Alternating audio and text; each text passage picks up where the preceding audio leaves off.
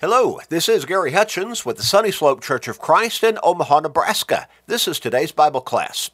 A daily, 7 days a week, short Bible study, about 13 minutes each day. But it gets us into God's Word, and that helps us to stay strong and even grow stronger in our faith, since faith comes by hearing the Word of God. Romans 10 and verse 17.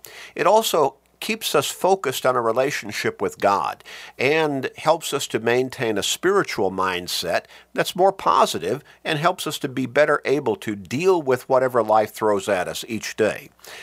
Help people in your life. You know some who need to turn their lives around. They need to come to God.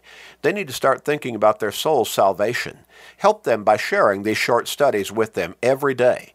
Your family members, friends, work associates, neighbors, share with literally everybody you can every day. You may help somebody turn their life around and get to heaven. What a great blessing for them. But it will also be a great blessing for you. So make that commitment and start sharing it today and every day with everybody you can. We're going to finish up our line of thought and study that we've been looking at over the last several days, talking about how God wants to save all of mankind. Now, He's not going to do that against our will, and He's not going to do that in spite of our continued sinful lifestyles and our failure to repent and come to Him through Jesus Christ. But we've asked the question, can God save a crook? Can God save a crook? Well, how about an adulterer or a wife beater or a rapist or an alcoholic or a liar or a homosexual or a murderer even, or any other type of sinful lifestyle? Can God save a person in those various lifestyles? Yes, He can, if they will come to Him through Jesus Christ, repenting of their sins, confessing their faith in Christ openly as God's Son and their Lord and Savior, and surrendering to Him in baptism for the remission of their sins. God can save a crook. You see, the real question is, in the minds of a lot of people, can God save me? Are you holding back from surrendering to Christ, your Savior, because you think you're not good enough? Well, you're not good enough. But God loves you anyway. Jesus died for you anyway. Do you believe that you've done too much that has been too evil for God to forgive you? God can forgive all. Again, if we will come to Him through Jesus Christ. Do you feel unworthy to be a Christian? None of us is worthy to be a Christian, but God wants us, He offers us the opportunity to become Christians anyway.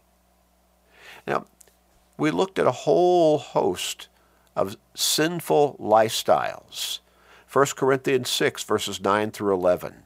Galatians 5, verses 19 through 21, the works of the flesh. Ephesians 5, verses 3 through 7, characterized as the sons of disobedience.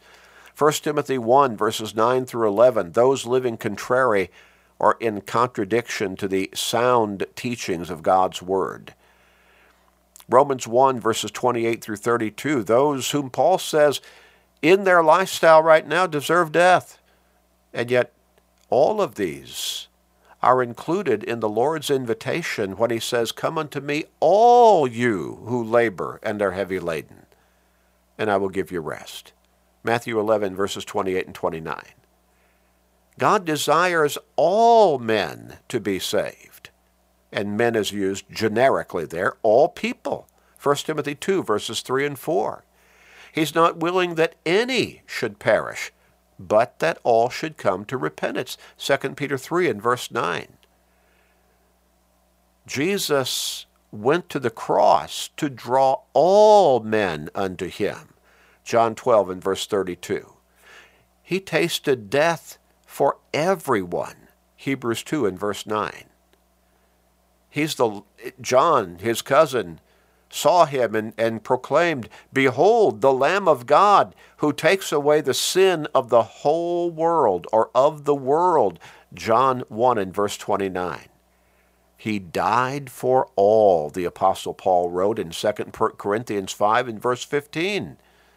And Jesus said, "If anyone thirsts, let him come to me and drink." So these various lists that we have laid out for us in various letters written by inspiration by the hand of the Apostle Paul, guided by God to write the very words that God wanted him to write, yes, all of those guilty of the works of the flesh, those characterized as the sons of disobedience, those identified as living contrary to the true teachings of God's Word, those whom Paul said are deserving of death, all of those can be forgiven. In 1 Corinthians 6, verses 9 through 11, Paul reminded the Christians who had been forgiven, who had been saved, who were in Christ, that before becoming Christians, some of them were living in those kinds of sinful lifestyles. He said, but you were washed, but you were sanctified, but you were justified, because they came to God for forgiveness and salvation through Jesus Christ. For God so loved the world that he gave his only begotten Son, that whoever believes in him, and that would include obedience to him, should not perish but have everlasting life. John 3 and verse 16. Do you see those all-inclusive terms again? For God so loved the world that whoever believes in him should not perish but have everlasting life. The Apostle Paul wrote in Romans 5 and verse 8, God demonstrates his own love toward us in that while we were still sinners, Christ died for us. Who? All of us. Yes, even for the worst of the worst. Jesus told the apostles as he was ready to ascend back to heaven after his death on the cross, burial in the tomb, and the resurrection from that grave. He told them to go into all the world, preach the gospel to all creation. In other words, to everybody. He who believes and is baptized shall be saved. No restrictions on who had the right to believe and be baptized. Whoever would believe and be baptized, be obedient to Christ, coming to him for salvation as the Savior, in that way, repenting of their sins, surrendering to him in baptism, the blood that he shed on the cross would cleanse them of their sins. Whoever believes and is baptized shall be saved.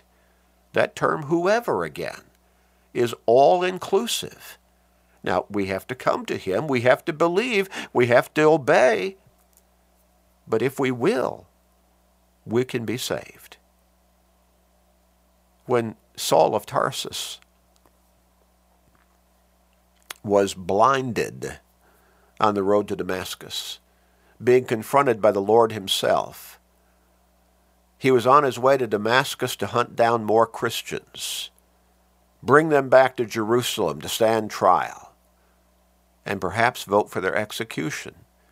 He had done that a number of times already. And the Lord confronted him. But Saul was not saved at that point. The Lord spoke to him and said, go into the city and you will be told what you must do. And then the Lord sent a man, a Christian man, Ananias, to go and teach Saul of Tarsus. Saul had been violent against the church. He was an enemy of Jesus Christ. But now he had been confronted by his Lord. When Paul was writing the letter to the letter of 1 Timothy, he said in verse 15, this is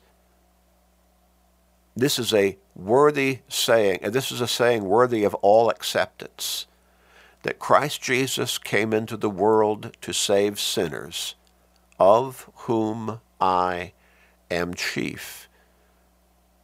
The Apostle Paul, at that point, he had long since become a Christian and become a gospel preacher and had been appointed divinely as an apostle of Jesus Christ. And still, he referred to himself in that particular verse of Scripture as the chief of sinners.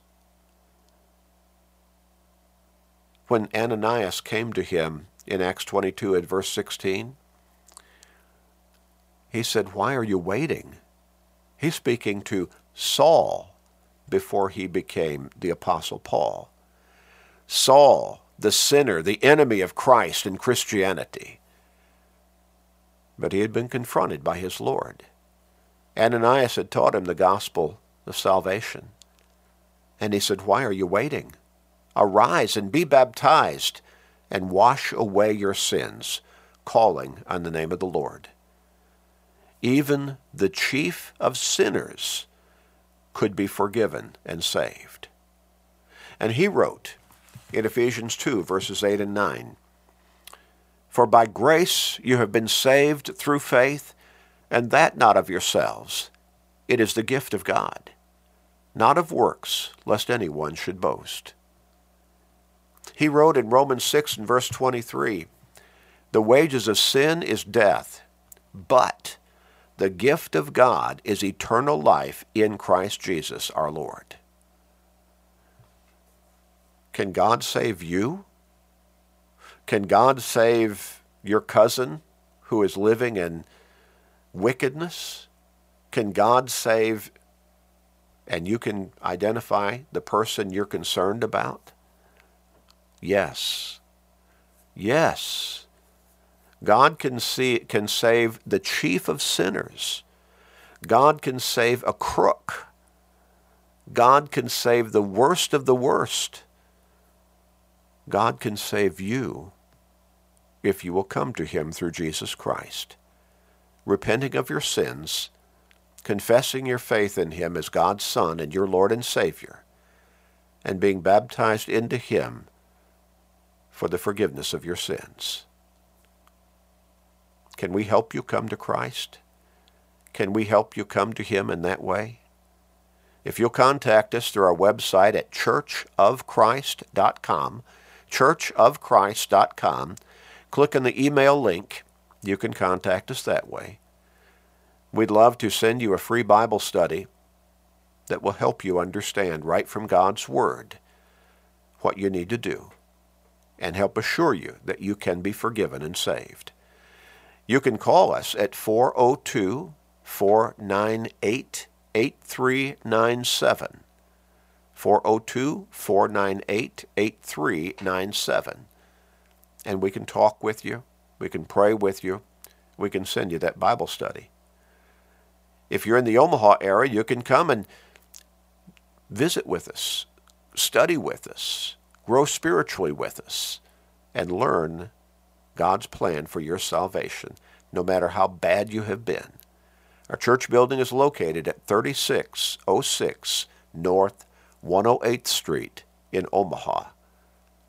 And we're here Sunday mornings at 9:30, 10:30, Sunday evening at 6 o'clock, and Wednesday evening at 6:30. We'd love to meet you, get to know you, and let you get to know us. God can save a crook.